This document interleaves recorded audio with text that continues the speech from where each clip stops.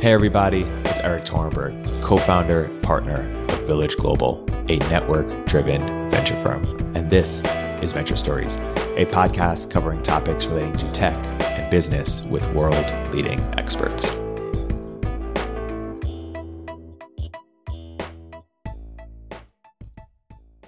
Hey everybody, welcome to another episode of Venture Stories by Village Global. I'm here today with two very special guests, Keenan Johnson, aerospace engineer, and portfolio founder Karan Talati of First Resonance.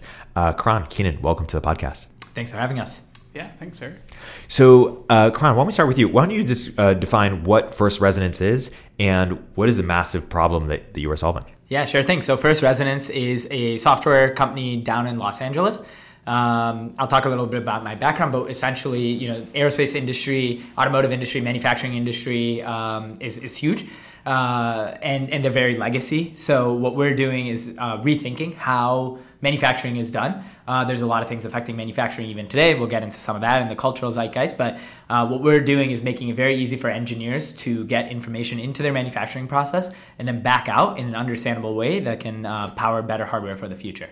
Awesome. And how did you sort of navigate the idea maze of wanting to do that, and what was the best approach, and what's the best sort of wedge into that? Yeah, definitely. So my background comes from, so I studied mechanical engineering and then ended up in Los Angeles to work at SpaceX.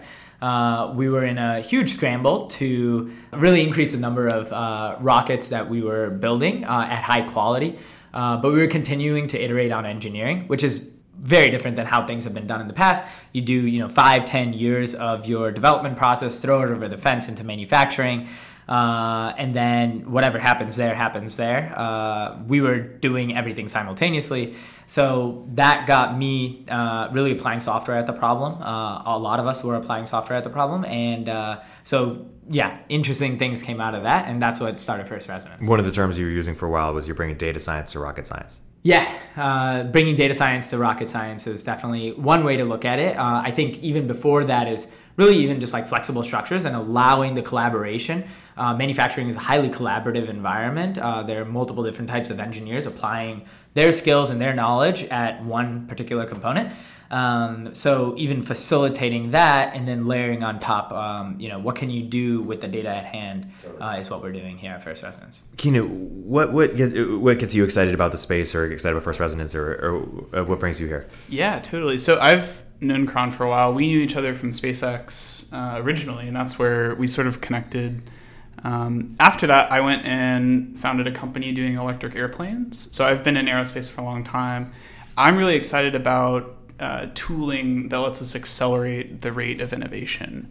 So I don't think that we are lacking for good ideas or necessarily even funding in the innovation space today.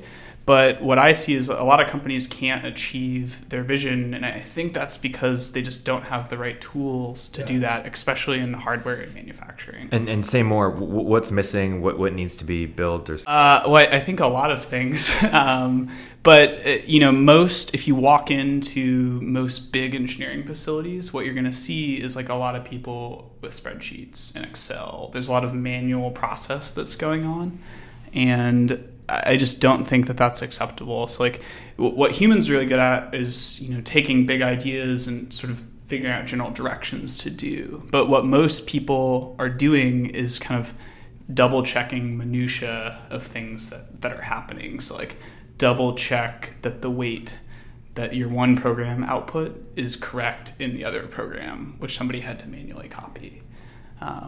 So I think there's a lot of avenues for innovation. I think where Karan's company is working is right now in manufacturing, which is a really old industry that is very slow. And I think that's very exciting. Totally.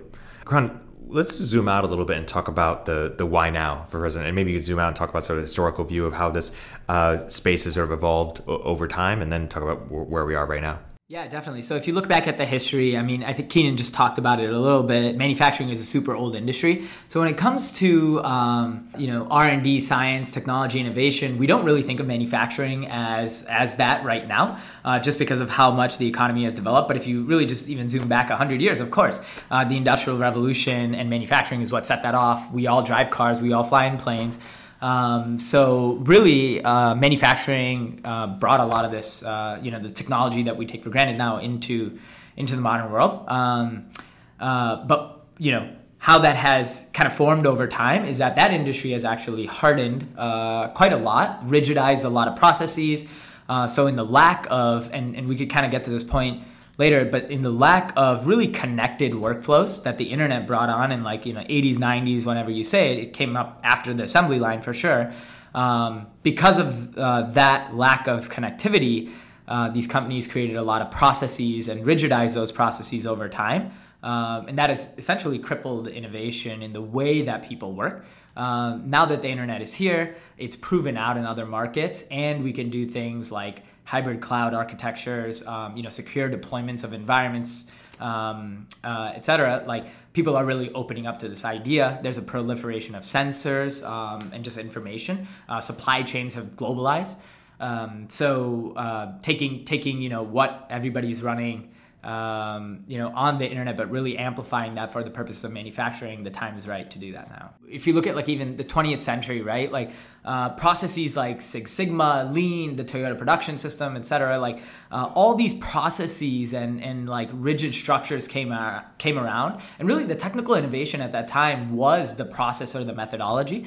Whereas now, if you look at it, a lot of innovation is how do you improve the information flow to be so much faster that you can unlock new possibilities, right? So it's not so much about, what matrix can we shove this information into, or what methodology or process does this align with, but rather how can we communicate much faster so that, innovation is significantly improved, right? Whereas in the 20th century, it just wasn't like that. Manufacturing, robotics, all these things just came up around statistical process control. How do we, continue to hone in on these parameters that we're setting as humans, right? So something happens out in the field, you go take that analysis to a spreadsheet, you come out with an answer, and you just plug that back into the system. Now the system is hardened, right? Yeah. That's not the way that we live. So we even get funny examples of quality inspectors in manufacturing that use Snapchat. I don't know if I've shared this one with you, but use Snapchat to actually communicate to groups, just because when you spot a problem out on the line, whereas before you would take that into a massive PFMEA, failure mode analysis workflow to get to the root cause. Now, this particular company, they're snapping a photo and sending it out to their group so they could quickly triage what's going on and significantly faster, right? And that's really the innovation of the company to move faster. And that's changed from both from the cultural, but as well as the tooling, right? Snapchat didn't exist in the 1960s. So yeah. Say more about the changing environment here in terms of what new technologies enable or how they change the game. Let's see. So I think speed of communication is just one. So at its very foundation, the internet, I think is it's just fascinating. When we talk to certain companies, they ask, so this is browser based. How do we deploy this? How do we download it, install it? We hear all these weird words that we definitely take for granted now, right? So at its foundation, the internet, I think on top of that, open source, we used it a lot at SpaceX. We used a lot of open source libraries that were out there. We were trying to move as quickly as, it's interesting even from the software perspective to look at this, but how do you move as quickly as Netflix or Facebook or Twitter? Even though we were rocket scientists, right? So, there's the internet, there's open source, there's the way that you deploy all this stuff. So there's faster and more reliable deployment. So in software, all this kind of, this movement behind DevOps is definitely an important one. So by commoditizing some of these things that used to be really large workflows, right? Things like software development, then testing it, then you have your release engineer, your quality engineer. That used to be the case in software. By making all those individual pieces available to mechanical engineers, electrical engineers, the tooling is now there for them to just solve problems like dynamics analysis problems for a rocket. How do you just use a Python script and then put that into Jupyter Notebook, right? So the analysis part is definitely coming up as well. Data science is doing this in MarTech. There's just a lot of reusable tooling that can now be applied to physical hardware. Yeah. Say more about shifts in hardware or changing functions of hardware that are interesting or relevant here. Well, I mean, I think one interesting one that's kind of pushing the industry is 3D printing is a good example. So, traditional manufacturing processes are manual. It's like a person has to go like screw a screw somewhere. 3D printing is a good example of one that is data driven in its root. So there's computers and there's data. So it's sort of forcing a lot of these new toolings into a workflow that is very old as a forcing function. Yeah, that's definitely true. Additive composites manufacturer, even if you zoom back like 5-10 years. So composites manufacturing is relatively new, but it's much more nuanced in just general kind of metallic manufacturing, casting, forging, etc. So, we look at these platform shifts in hardware and they are happening. So composites, additive, I think one of the really exciting ones that are kind of coming together, of composites and additive manufacturing is generative design. So everything happening in generative design is also interesting, and that's really the coming together of hardware and software. And essentially what generative design is the ability for a hardware engineer to define the overall constraints for what a system is going to look like, and the computer actually figuring out what the optimal geometry of that is, which is very different than how humans have done things in the past, which is like very box, square, or like even spheres at most. We talked a little about what's led up to this point. Where's everything going? Talk about the future of manufacturing, or how you see this evolving over time. So I definitely have an angle. There's a hardware perspective as well. I think one of the things that's just super important is this going back to this multiplayer nature of hardware and manufacturing that has always existed. How this has been dealt with in the past is by layering on a lot of systems engineers, managers, just essentially information nodes, if you will, glue people that facilitate the smooth distribution of that information. Now, again, going back to the fact that the internet exists and you can actually do point-to-point interactions where the mechanical engineer can talk directly to the electrical engineer, doesn't have to go through a systems engineer. I think that's going to open up a lot of possibility for people to execute on hardware development in a smaller group. I think small is important for this as well.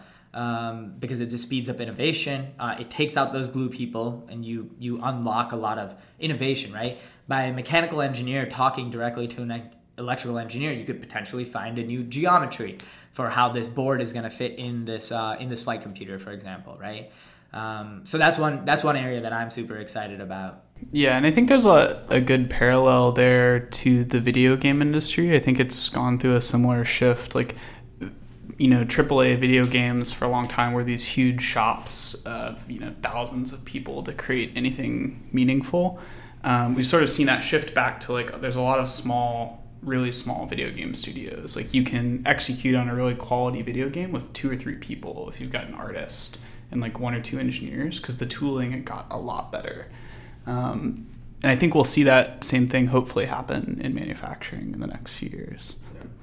Where do you guys disagree in terms of how you make sense of the space or how you think about the space? Or I think we disagree on maybe a couple points. I think that one of the things that I'm not totally sure about is I know in software we like to talk quite a lot about how software has a really great workflow as an industry, and software has less sort of glue people. I think in really large organizations that's maybe not true in my experience. Like there's a lot of software that exists in large companies where people are still doing relatively mundane tasks. And so I think there's a little bit of a disconnect between where the industry sort of envisions that it is and where it actually is kind of on the ground. Yeah, I agree with that. I do think that I think it's very important to recognize the importance of the people that are actually critical for that information flow. I think at big companies, even software companies, things haven't, maybe there are still glue people, But over time, one of the things that I find really interesting about software is that the software industry and like software tangential industries are kind of self-perpetuating. So software engineers that need to improve tooling will go build that tooling and then potentially build big companies off of it. So a lot of these DevOps companies that you might not even, name right out the bat, but like, companies like Twilio, we think about a lot, right? So just telecommunications, text and calling, powering, an entire ride sharing industry. So that's kind of like pain that came out of like this one thing that became a big company. I don't know exactly where this goes for hardware or if you can actually like make things small enough, but I do think that it is related to like bringing the actual engineers that are doing the engineering on the hardware closer together to have those serendipitous kind of conversations and relationships to say, hey, I'm an electrical engineer, I'm a mechanical engineer, I'm a composites engineer, let's go build something. I have a feeling that that's less likely to happen when there's 3 systems engineers and 3 managers sitting in that mix. So yeah, I think it's hard to say sometimes, like, you as a company maybe have less sort of glue people, but if you outsource, you've got 15 APIs that maybe have like hundreds of employees behind them. Like in aggregate, do you have less glue people? Maybe not. Yeah, it's hard to say. Yeah, but, that's true. But maybe that's okay, and maybe that's how it should be. I know one of the things that we've talked about is so one of the things that the hardware industry is really good at is sort of reusing components. So like in the last industrial revolution, everybody kind of settled down on a few things, like the size of a bolt. Like nobody's inventing new bolt sizes for the most part. Everyone kind of has like a set that they use. In software, we're maybe less good at that so far. We don't exactly have like the same bolt size that we use for, even like there's 1 million ways to create a button on a website, and nobody's really standardized on like how do you do that. And so maybe we need some of that crosstalk happening in software to really accelerate the progress there as well. Yeah, definitely. That might be true. I think like depending on where you look at I guess the cycles of hardware and software. So while hardware settled on a bolt size, early on, one of the things that we see a lot is hardware. When it comes to software, hardware companies viewing themselves as snowflakes. So they reinvent software a lot. Like, oh yeah, our process is different because we use a different type of alloy, and therefore we need a completely different issue management system. And so, that's interesting. And then on the software side, it might be like the other side, which the market has especially kind of the developer side of things has by and far kind of coalesced on how you do payments processing through like something like Stripe, but maybe not on how physical appearances are. So like how you make a button, which is, maybe it's next up in line. I don't know. So I don't know. Even though payments processing is like maybe way harder. So yeah. What do you think either of you would need to believe to change views or to come closer to like either something would need to happen or you need to change, get more context on something? Or one of the things that I often wish is like there's not a lot of good information about like it. Let's say you want to try to quantify like how innovative is an organization, like whatever metrics you kind of use to decide that, like if it's how often you are moving new like features or products or whatever it is, versus like what you planned to do. There's not a lot of great information out there about that. So like I wish that I had a lot more information from all industries about like how good are you at being innovative. And most companies try to keep that a secret, I think, because they're afraid of like that looking bad or whatever it is. But I think that's what I would kind of need to like, say definitively, like, is software industry more innovative than hardware industry today? I agree with that. I think like at the baseline, like as a world kind of even as software and hardware come together, and definitely newer companies are pushing on this, baselining at just innovation and like value is I think critical. So if we can do that, we could probably make a lot better decisions about where we should spend the time in innovating either hardware or software or software. Yeah, I think what I'd need to see a lot more of is people willing to take best practices and put that and encode that into systems and having like a cultural openness to that. Because I think without doing that and without trying things, both industries, and I think especially hardware is fragile to this.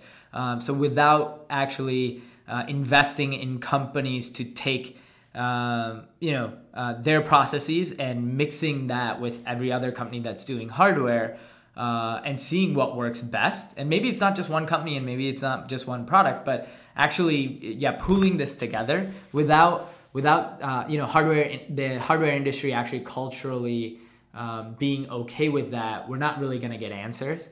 So that's like one of the things that I worry about for the hardware industry. But I also see it as an opportunity, right? I see like, for example, despite how old it is and things like that, like the DARPA initiatives more recently of like rapid and more modular launch in like the rocket launch space. Like DARPA is actually pushing companies into this, and they're partnering with startups, not necessarily the players of old. And I think that's really where you start to see the needle move in this topic. How do you innovate? What kind of information is okay to share out in the open or internally? So I'm optimistic in that way. What are analogies, or one or two or more if you have, from other industries that can help us better contextualize what's happened here or what's happening? Yeah, we talked about a few before. I think one of the interesting ones that we talked about was kind of the music industry is a good analogy. So, a very long time ago, there were very few music distributors and producers. There were a few record labels that controlled everything.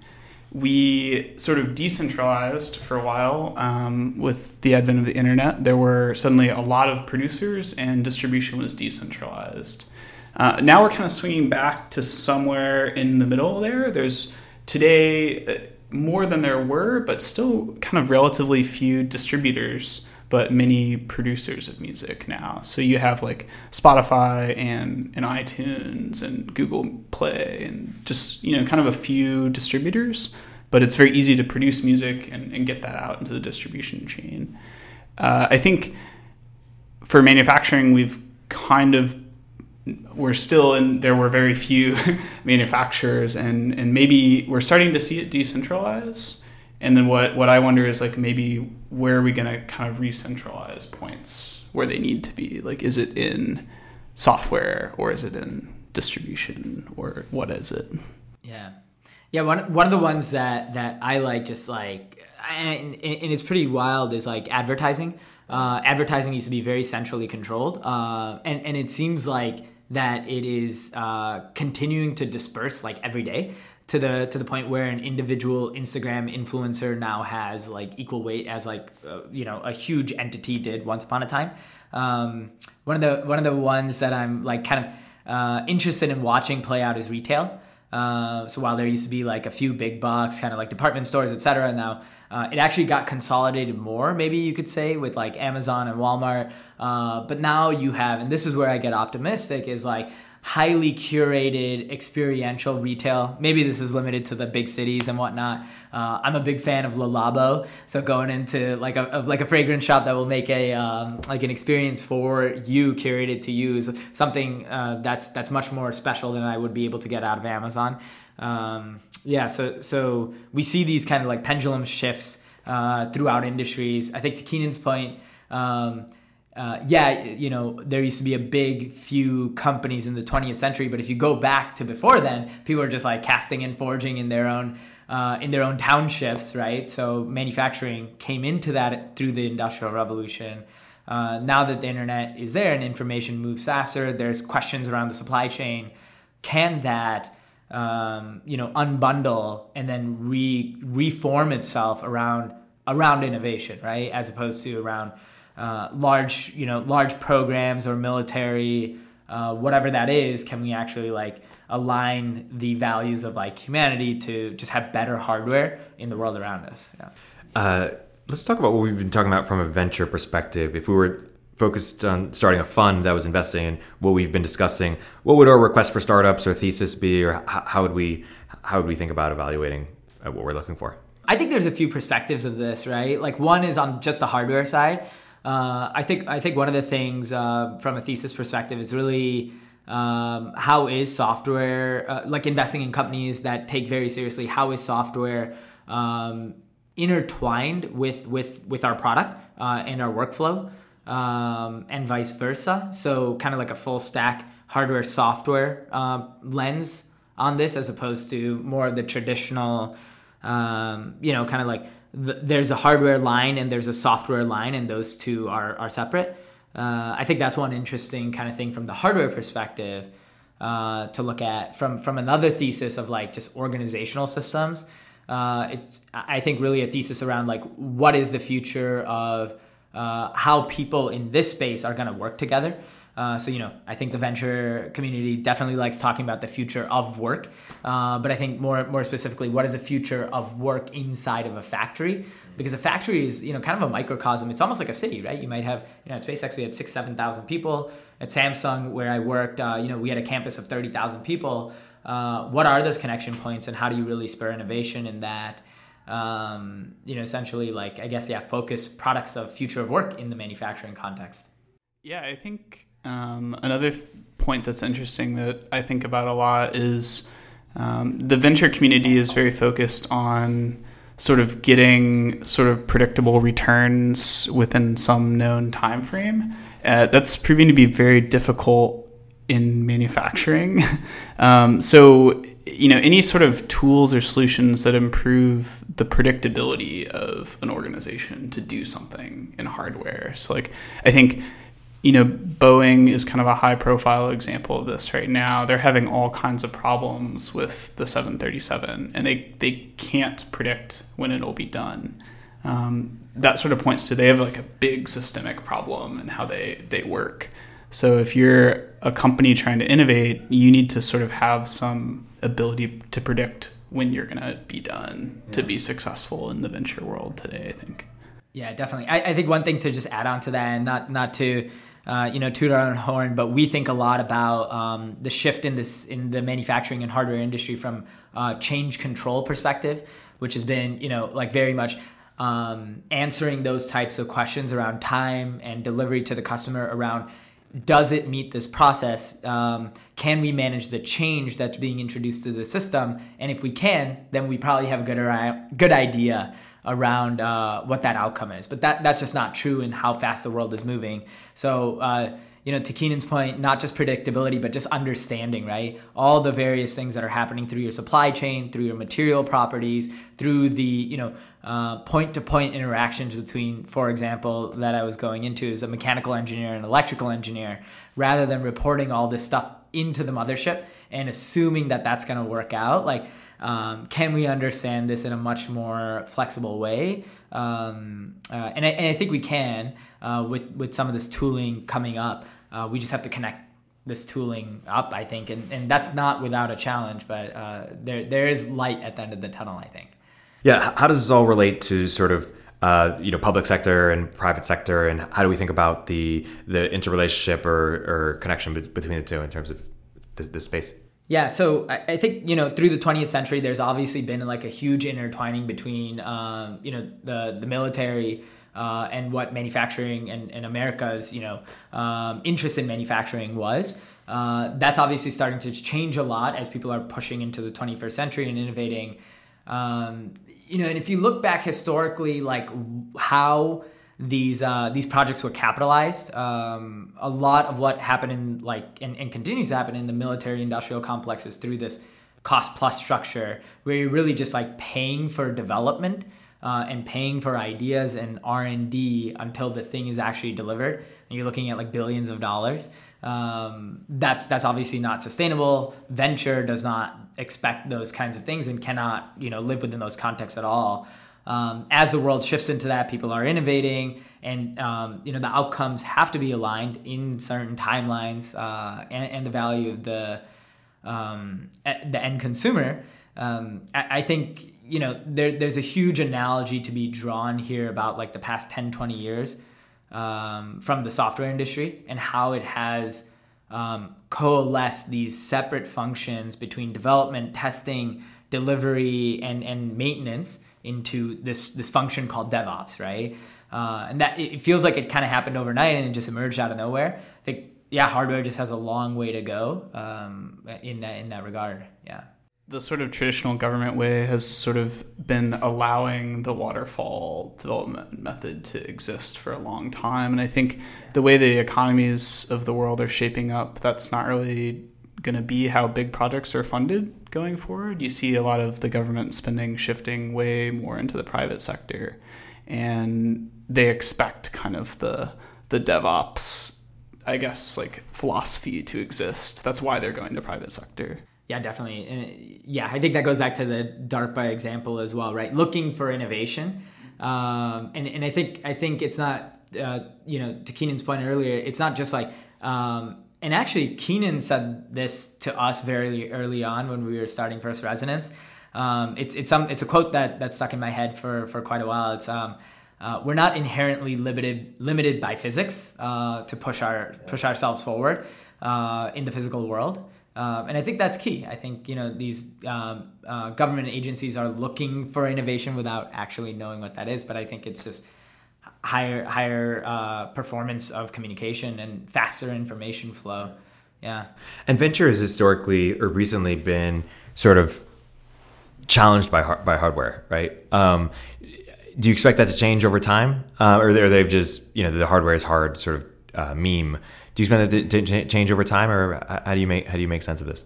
Well, I think it has to change, or we're going to be in a tough spot as a society, okay. Like as an Earth. Like we have to keep making things, and that means we have to keep funding new ways to make things. And so, what's going to unlock that change? I think we're going to have to come up with better vocabularies to talk about some of these problems. Like we can't just say this is hard now. And I think we're going to have to figure out... Do we need new funding models? Maybe, yeah. I think that's possible. I think, hardware timescales are long, and so perhaps a different funding model for longer timescales that is not infinite funding would be interesting.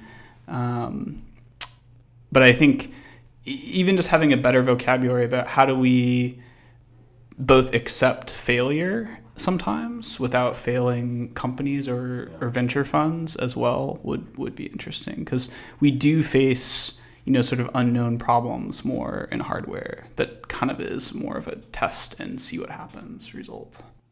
Yeah, definitely. And I agree with Keenan that I think it is going to have to change, because we really have two options as a society. Like one, turn inwards and plug into the matrix, or really achieve our destiny and expand out and understand and really sustainably relate to the world around us. So changing the vocabulary, not just calling it a day when a hardware project fails and saying hardware is hard, but what parts of it are hard, right? And really identifying, are these supply chain issues? Is it physical matter, right? Which is likely not. It's not physical matter that's inherently at fault here.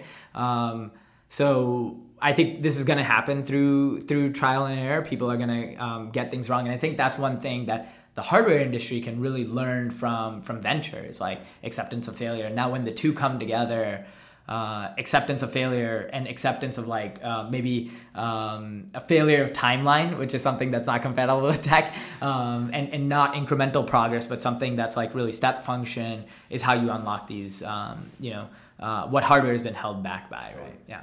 I think it's a perfect place to close. My guests today have been Keenan Johnson and Karan Talati of First Resonance. We're a happy investor of First Resonance. Guys, thank you so much for coming on the podcast. Thank you. Yeah, thank you very much, Eric.